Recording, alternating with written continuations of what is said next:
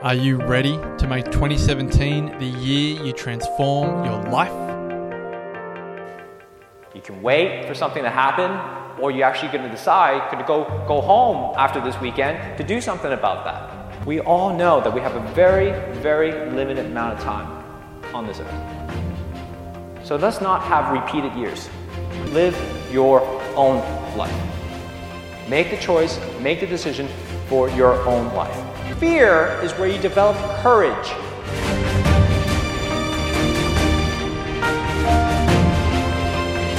There's a moment going, holy crap, all right, I'm going to do this now. The Wellness Breakthrough is coming. And so you actually have that choice every single morning, every single day, every single moment to decide whether you're going to live it to the fullest or not. Join myself, Marcus Pearce, and the Wellness Guys, Damien Christoph, Lawrence Tam, and Brett Hill for 2 nights and 3 days of transformation at the Country Place. 10 acres of breathtaking rainforest in the Dandenong Ranges of Victoria, February 17 to 19. It's each and every single one of you are going to support each other in your journey, whatever that journey is. Couples discounts available, limited spots remaining. For all information and to watch the spine-chilling video, go to thewellnessbreakthrough.com.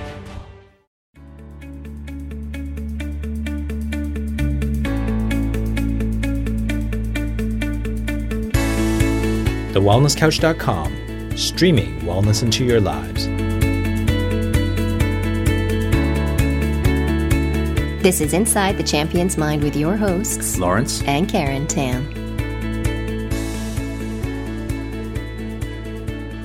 Welcome to Inside the Champion's Mind, a show dedicating you helping overcome mediocrity in the pursuit of being world-class in everything you do in life and love and legacy. We're your hosts, Lawrence and Karen Tam. And, well, this is the Inside Champion's Mind. We have, literally 36 hours between my trips. I just got back from Tokyo, Japan. We did. And I'm heading off to Dublin, Ireland tomorrow. Very short trip, just so I can come record. No, of course not. I really miss my family so much that I had to cut my trip short to Japan. We were supposed to go to Okinawa. But I didn't, because obviously I wanted to be home with family because I knew I had a big trip coming up to Dublin.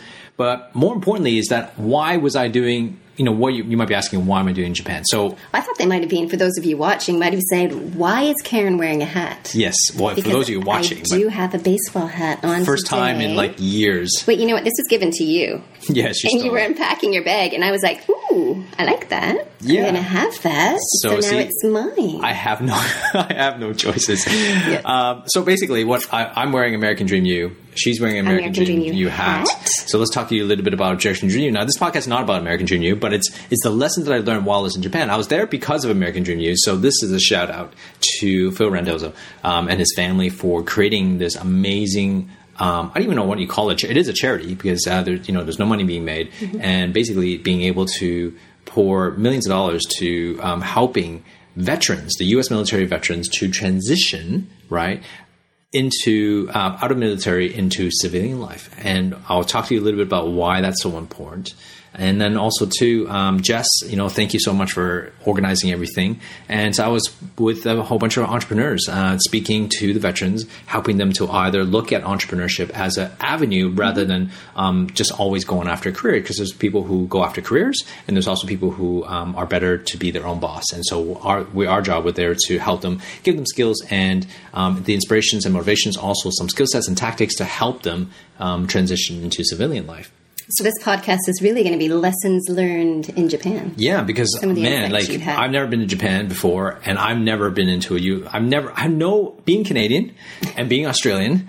We have no knowledge of what the U.S. military does. We just know of it. We see movies. What do they say about the Canadian military? I think we've got 1 inflatable boat and 2 rubber bands, and we're good to go.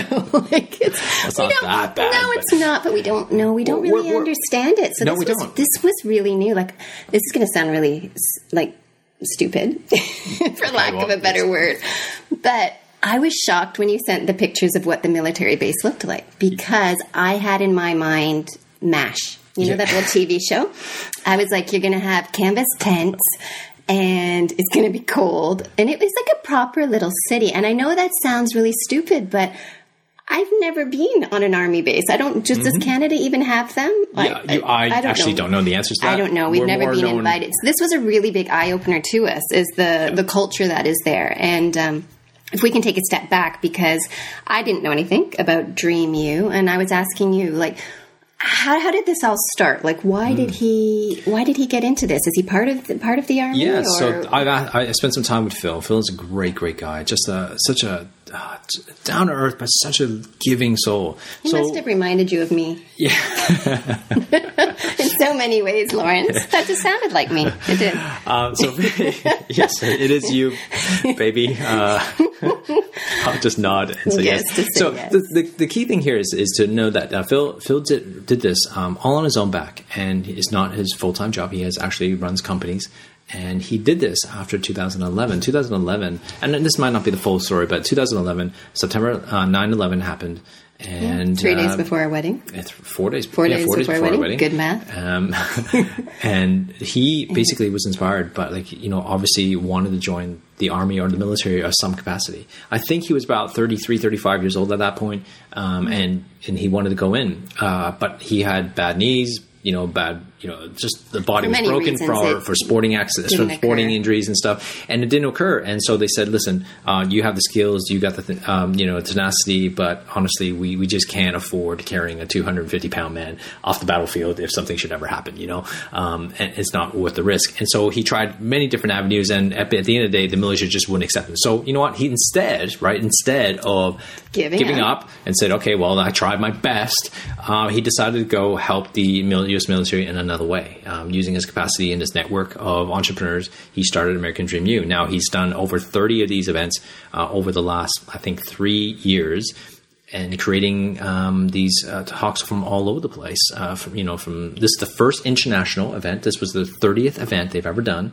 The first international event they ever done outside the America, and really this event has have so many veterans who either been in the military for 3 years or 20, 25 years in the military and transitioning to civilian life. But it never dawned on me how difficult it could be transitioning from that type of life to civilian life. You'd think you're going home. Yeah. So here's the thing, right? So let's put a couple of stats. Number one is the American military is their suicide rate is about 22 veterans will commit suicide per day. That's crazy. 22, right? 22. So that's a huge stat. And second of all, is that some of these, most of these military people started when they went into the military at 17 or 18 years old. Mm-hmm. So that's all they've known. They've have no knowledge of the outside world. Just think back, when you were 17 or 18 years old, what your mindset was, and the one thing you went was the military, and you're in the military is very orderly, right? So they basically give you orders. So they've been giving you orders of what to do, where to go, like where to deploy. Like they have some say in a sense, but sometimes they have, depending on what rank you have, you have no say where you're going to go. So they're going to send you to wherever they want you to go. They're going to get you to do whatever they think you're best for. And you've been told what to do for 10 years, 15 years, 20 years or whatever. And now you got to go back to a life, right? Yeah. That first of all has no one's telling you what to do, right? Let's face it. No one's, unless you might have a career or job, but you still get to dictate what type of job you want to go. Mm-hmm. They have to go find a job. They've been saying yes, sir, yes, ma'am for 20 years of their life. And now they got to go out there to, talk like, normal civilians. And their pay is completely different, right? Because not only do they get paid, but their boarding, their food is all covered. Not covered fully, but they're subsidized. So now when you go into civilian life, they have to consider all those other factors that inflated costs that they would not have had to deal with in a civilian. So that civilian like us would have to deal with. So there's a lot of pressure and a lot of anxiety that comes with that. On top of that, most of them have families, right? Especially if you've been in the military for 10 years, you're going to have a wife, you're going to have a kid. You have kids. They have, there's kids all over the military base. Mm-hmm. So this is a very, very tiny base. It's only 2,000 people. Some bases are 50,000 people. Right, so these bases are like cities. They're built like cities, and they gotta take care of their families. So they have all these worries about that, and plus, they also on top of that is they got skills in the military for their particular skill. Just say it's like working on a tank, for example, or working on a particular aircraft. Now, working on an aircraft, they may get a job into working on aircrafts in the civilian world. But if you have a very specific skill set to, say, dealing with armory, dealing with, fixing, machine guns or something, there's not that many jobs out there that in the real world to fix machine guns. So they have to learn to translate their skill sets into the real world. And that's a very big challenge. I think also, too, you'd be losing your tribe. Like you've created a family for, you're living in close quarters with the same people, going through maybe perhaps a lot of strong experiences together, which just brings you together as well. And there's probably that feeling of loss as well, I would imagine. I don't know. Yeah, I think that's one thing. I said to them, one of the first point I said to everybody in the military was that, you have family. And that's a real big plus because what they're seeing what they're missing, right? So they see the world as going, I'm missing these skill sets. I don't know how to write. I've never had to do a resume. Everything's in codes, what they call MOS codes. Like, so if you're a technician, you're like a, whatever number. Like, so now, like, you got to translate that into a real world. Like, what, I don't know. Well, I can kind of understand this because as a mom, I haven't been working for over 9 years now. Like, just the thought if I had to go back into the workplace. Yes. It's scary. Right. So this is not just about the military. This is what I mean. Like this applies to anybody who's got to go back to something that they used to know, like yourself. Yes. You suddenly feel irrelevant. And then he goes, how do your last 9 or 10 years skills translate to the real world now? Yeah. Like how do you describe that? How do you put that on a resume? And that's a really big challenge. And so one of the things that I go, well, stop looking at. One of the things is that don't look at what you're missing. Right? Focus on what you actually have gained in the last 10 years or so. And one of the things they have gained is family.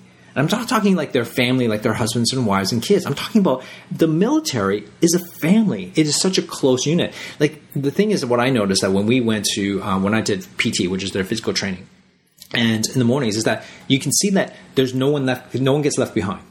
All right. No one gets left behind. And I know that's I think that's a Marine saying, but there's Army, there's Navy, and there's Marines. But anyway, you could be totally wrong on that one. But don't worry about that. Right. But each and every single group, being in the military, like being the Army's guys stay together. Being the Navy guys stick together. And the Marines stay together. However, having said that, being the U.S. military, there's a common bond. Just like a sports team, right? Yeah. Everybody who cheers for the same sports team, they actually have this common bond. And that family is really, really tight, which means that you take care of families. And so one of the things I suggested them, when they go home to their respective, wherever they decided to go, whether New Orleans or Cincinnati or St. Louis or wherever they go, they might not know anybody, but all they really have to do is reach out.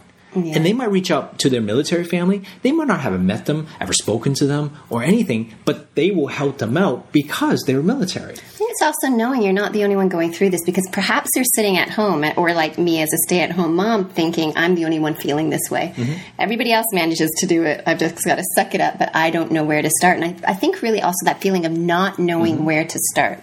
Well, this is where how do you translate this for the listeners, right? The translation is that you need to find your community. You need to find your family, your tribe. I'm not talking about like family, like, husband and wife, like relatives. I'm talking about the family that you resonate with, people that you, that get you for who you are and what you stand for.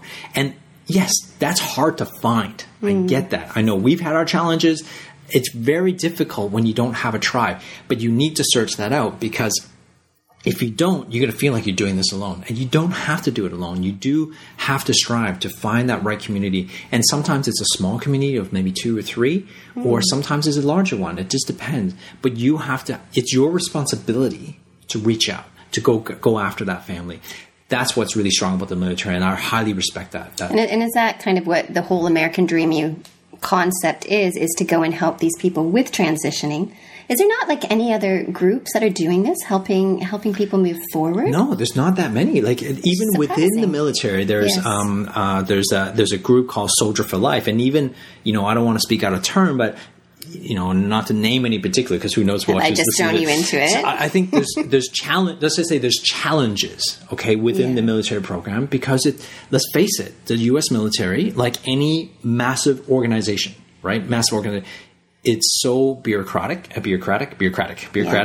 and there's so many red tapes. It's all top down, like it's all in order. So which means that in order to change anything, takes a long time. It takes a long time. It's like trying to move a naval ship, right, versus a smaller jet boat or jet ski. Yeah. It's not as mobile, and which means that when by the time the changes actually filter all the way down, it's probably needs to change again. It's like any big institution. Yeah. And that's the difference between like a startup company where you can actually make certain adaptations from being the startup company versus when you're if you work for a big company, it's very hard to see those changes. Well, I think it's amazing that your friend is, created this. He's doing this off his own back and helping them move forward. I just think it's an amazing thing. A lot of respect to him. And he doesn't make any single, he's actually backed it financially on his own, which is an absolutely amazing thing. So the translation for this part is that he found passion. He found something that he wanted to do, and he's risking his own family savings in a sense to do this,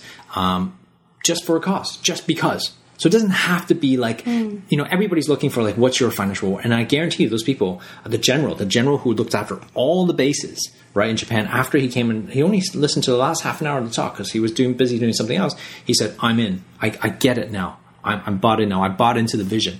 And that's what people need to see, because a lot of people sometimes, they're always thinking that you're doing something good for me, but there's got to be a catch. What's in it for you? What's the catch for you, So that's one thing. So tribe is really important.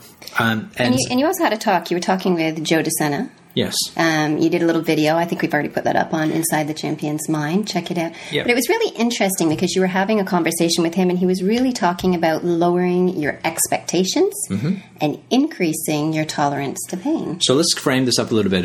Joe DeSena was one of many speakers that were there. So let's name all the other speakers. I just want to make sure we give them credit. Jeremy Hedden was there, a speaker. Leon Wild. Jeremy runs an online business, very, very successful entrepreneur in the health space. Leon Wild, who he was part of the Navy, and he's worked for early companies. I think he was the 13th employee of Evernote, which went from small hundreds of users to like 100,000 users, like $1 billion company right now. And Spirit Airlines, he was one of the 8th employee there. So he's done very well, helping others. We also have Randy Kelly, who was the former Navy SEAL sniper. I mentioned him a couple of times before. And myself, and then Joe DeSena. Joe DeSena is the Spartan Race founder. So, and if you don't know what Spartan Race, go look it up. But he had basically Spartan Race. It took 16 years, right, to build to the level that he is now. To give you some context, there's 180 different obstacle Spartan races in the world, across the world right now. Wow. And he just said this. We talk about passion. We talk about Phil and passion. Phil and Joe is actually related, I think, through second cousins. He took 16 years to actually turn a profit. Right? Wow. 16 years to turn a profit. Jeez. So he just turned a profit this year, in the last year. So he's 16 years, he's been plugging away. And this guy is next level in terms of their mindset and his type of thinking. This guy walks around with a 20-kilogram kettlebell all around. He takes his family. He's been lived in Singapore last year. He lives in Tokyo right now. Next year he's going to Shanghai just because he feels that when he talks about lowering the standards, he says everybody has this high expectation. Everybody's getting stressed up in life. And in terms of, maybe something went wrong or, you're all stressed about it. He goes, I asked him, I remember, he goes, how's things going? How's your flight? He goes, man, I'm living. How can I not be happy? And that's it. That was a simple thing. I think he related it back to, you think back in the caveman type days, right? Yes. It's a good day if the sun comes up. It's a good day if you weren't eaten by a saber-toothed tiger, if you actually found food, right? Now, fast forward to us now. Yeah. And, we've talked about that, too, with Simon Sinek. He did, I'm not sure where the video was from, but they talked about the problem that we have nowadays is that we get instant gratification. You want something, you can buy it on your credit card immediately. You don't have to worry if you can pay for it. And immediately it's sent to you and you get it the next day. It's fast. Everything we want it, we get it. And he was saying, too, that in the workplace, it's hard for young people because they've been maybe at their job 6 months or 8 months, but it's not fast happening for them. And they feel like they're not having an impact and they're not getting anywhere. And so they get frustrated and angry. And it's the same with us. Our coffee's not hot. We get mad that you don't have Wi-Fi on an airplane, as he was saying. Yeah. It's the end of the world. And he's like, hold on. Really? Yeah. Is it the end of the world? Yeah, Wi-Fi on an airplane? Come on. We've survived all these years without it. And it really kind of, when he said that, I was like, oh my God, I'm one of those people. Yeah. I would totally be freaking out. Yeah. Well, today was a pure example, right? No. Where are you going? I cracked my phone, right? I cracked my phone. That's fine. I cracked my phone. My iPhone 7 when I was over in Japan. And I won't mention that your wife suggested you should have had a protector on it. Well, let's not talk about that. And so when I came back, it's a cracked screen, and it's upsetting, but at the end of the day, it's a cracked screen. it's a crack screen. So I had to go to Apple and try to get it fixed, and they didn't have an extra glass case. No one has like extra glass case. It's so new. It's like a unicorn. So I had to wait for it, and so but then the Apple was really, really nice about this, and they decided to give me a replacement phone. Like they actually replaced my whole entire phone, which is I think it was just because I was really cute in there. Maybe it was the hat. Smiling a lot. Yeah. Please help us. It was very helpful. So the guy gives me a replacement phone, which is awesome. But guess what? I didn't back up my phone. Because, well, why would you need to back up a phone if I'm just replacing the screen? Yes. But first of all, I don't have enough space on my computer to back up a phone. I've been frustrated. I just literally got back yesterday. And on top of all this, so therefore I didn't back up the phone. That's the whole point. But so then I go, I don't want to lose these photos. So I thought I'll just airdrop it to Karen's phone. And we spent the next... Fast forward 4 hours. No, it wasn't that long. Maybe an hour and a half. No, it wasn't. 2 hours. 3 hours. Try to transport these photos to another phone. Now... And it cut out a couple times. And inside, like, the first thing in my head, like, oh, like, stupid Apple, stupid AirDrop. Then I went, wait a second here. Like, Joe DeSena. Channel your Joe DeSena. Well, think about this. I'm literally, like, taking 2 phones, and I'm transporting, like, information from one phone to the other through air. Yeah. And I'm getting upset that not all of it got through.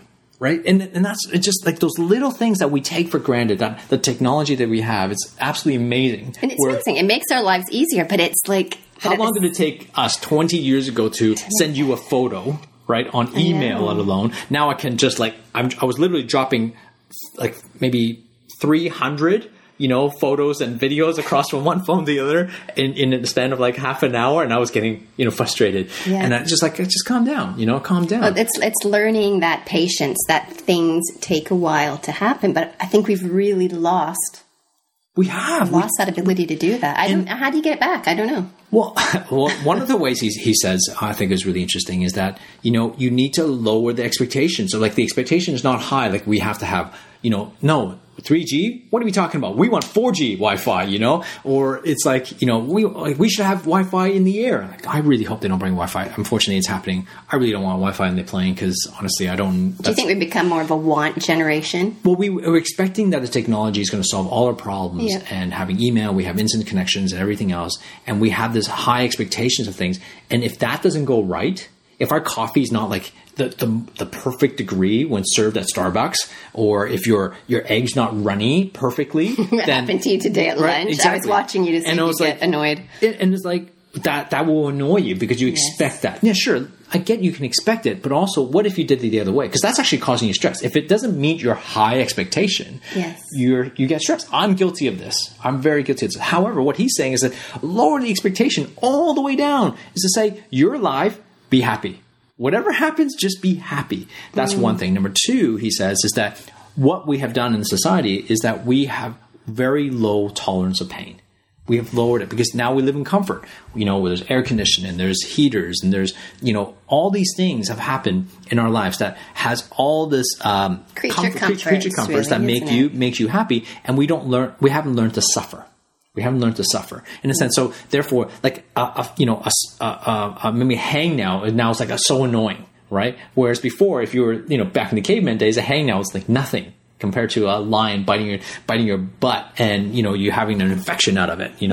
So now we need to so what he says, suggestion is to actually learn to increase the tolerance of pain. Am I good because I had natural childbirth? Am I good for life now? I don't need to go through this again because I know one of the things he does is have cold showers, and I'm not really willing to go there. So he does burpees in the mornings, or he loves burpees. And let's change that fact. He hates burpees. No one loves burpees. Let's face it, no one loves burpees.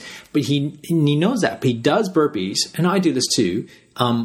We hate it, but you do it so that when something bad does happen, you go, well, at least I'm not doing burpees. At least I'm not in that cold shower. And it's like putting things back into perspective. You're putting yourself, not always, but enough, like in series of discomfort, is that, hey, the world is actually pretty good. When you take a cold shower, it's like, well, I'm like, you know what? That wasn't so bad. But you're going through it. He hates the process, but, the outcome is trying to change, how you adapt to that world. It's really hard to stay in that frame of mind. Like I watch the video and I'm like, right, I'm good. I got it. thank you for the wake up call. And then the next day something happened and I was already out of that. So I guess doing those little steps daily. It's practice. Right? So this is the mindset thing. This is Inside Champions Mind. This is not something you go hear it and go, wow, that's a really great insight.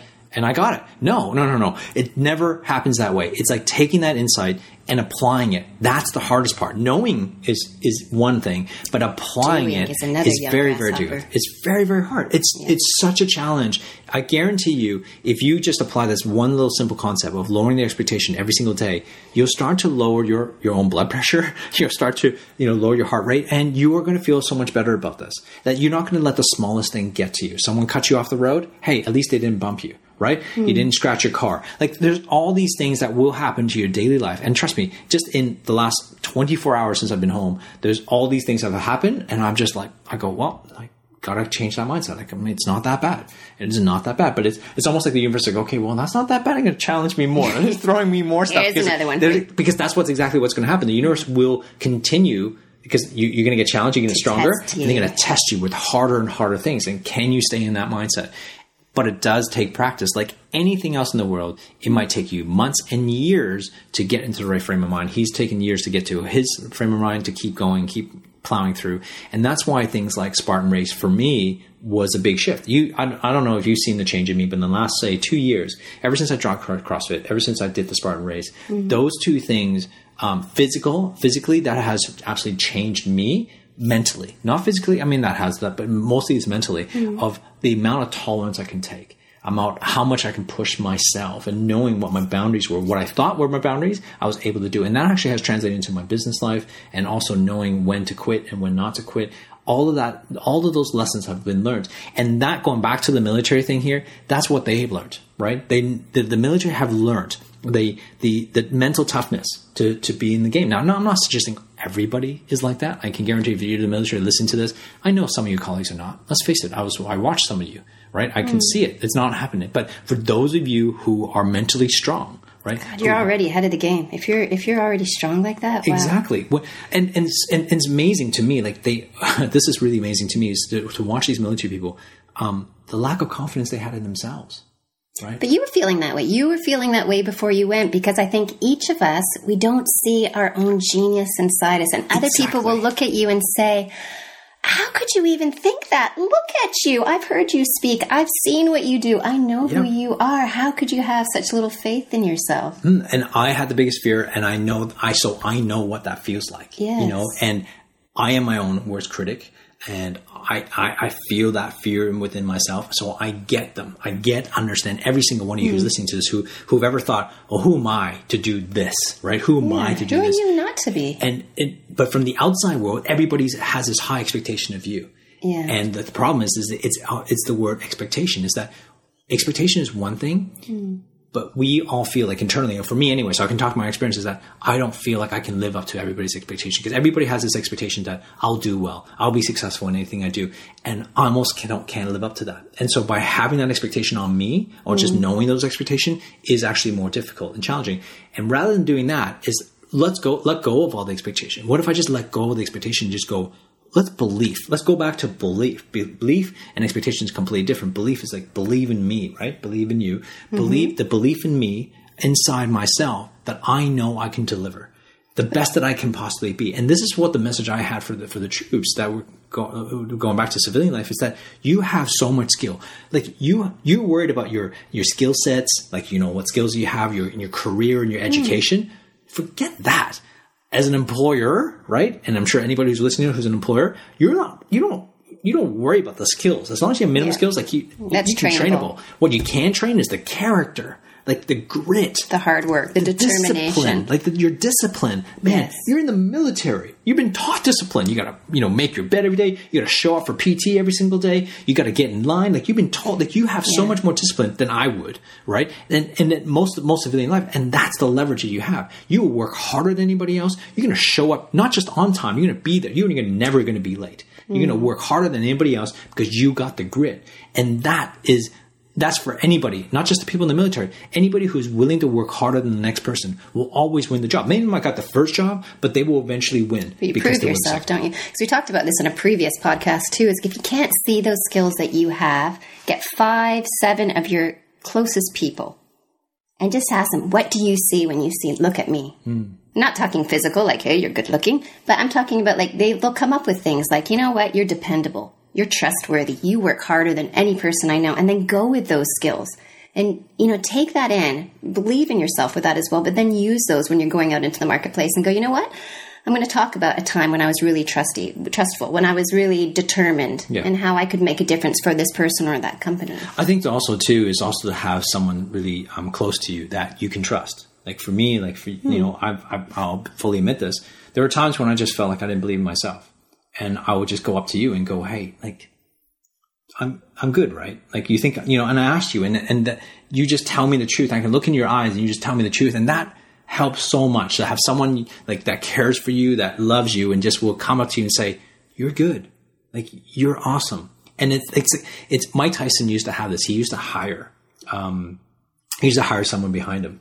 Right. And basically just pretend you're Mike Tyson and he's someone had behind him. And he used to just whisper in his ear. He goes, Mike, man, you're the best. You're the best boxer in the world. You're the best boxer. And just used to whisper those words over and over again so that he can learn to, it's a repetition like anything else. It's repetition, repetition over and over again. And most of the time we don't have that repetition. We don't tell ourselves we're great. My dad used to do that. You're reminding me of that. My dad used to say because my dad didn't have a university degree and he was always like, he achieved amazing things, but he was always felt he wasn't good enough because he didn't have that piece of paper. And he used to tell me, this is what he did, and he told me to do it, is I am great, I'm fantastic, I am the best there is. And he had like this, and I never knew he did this. He had like at least 5 minutes of what he chanted, upping himself. And I used to get really nervous about exams and tests, and he told me, just start doing it. And the whole time I was walking to my test, that's all I did. I would just raise myself, but how fantastic I was, and I could do this. And by the time I got there, it does make a difference doing that. Absolutely, because you start telling your story. Even at the beginning, you might not believe in it, but you got to repeat it so many times. It might be 1,000 times before you actually believe it. Before any of my talks,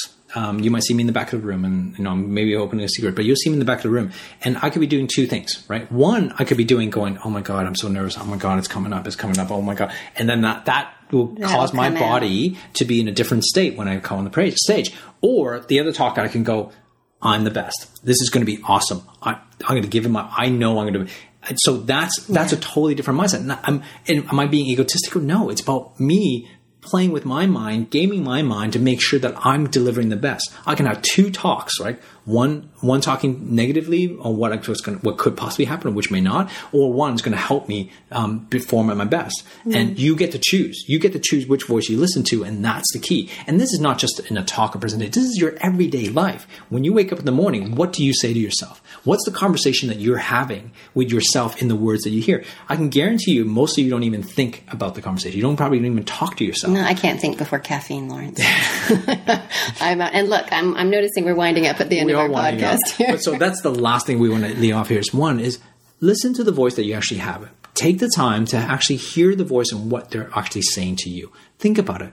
We don't spend the time long enough to actually spend that time to have that conversation with ourselves. I would love to get you to just pause for a second and just listen to the voice you say to yourself. And if it's not in a good tone or not in the great words, then you have the option to change it up. But it might take a little while. It's almost like a record. You need to kind of scratch the record to kind of get it so it doesn't play that track, and you need to lay down a new track. And that's the best way you can do it, is you create the voice and you listen to the right voice that you want to listen to empower you. So I like it. This is Inside Champion's Mind, focusing on what will happen in Tokyo and Camp Zama. I had a great... It's gone by pretty fast, which is awesome. I hope that you got a lot of value out of that. Most importantly, what we'd love for you to do is do a couple things for us. Number one is go on Facebook. Go to facebook.com/Inside Champions Mind. Please like us there. Comment if you can. But more importantly, please do two things. Subscribe to us on iTunes. That would really help us. Give us a rating on iTunes. That would really be helpful. And share this podcast with others. I mean, you discover podcasts by telling other people, right? So please share this Inside Champions Mind to other people, because that's really going to help us really spread the word and really help people achieve their champion mindset. Right? This is Inside Champions Mind, a show dedicated to help you overcome mediocrity in pursuit of world class in anything you do in life, love, and legacy. I'm Lawrence Tam. And I'm Karen. We'll see you in the next episode. Take care. This has been a production of TheWellnessCouch.com. Check us out on Facebook and join in the conversation on Facebook.com/The Wellness Couch. Subscribe to each show on iTunes and check us out on Twitter. The Wellness Couch, streaming wellness into your lives. Whilst the Wellness Couch presenter endeavor to provide accurate and helpful information to their listeners, these podcasts cannot take into account individual circumstances and are not intended to be a substitute for health and medical advice from a qualified health professional. You should always seek the advice of a qualified health professional before acting on any of the information provided by any of the Wellness Couch podcasts.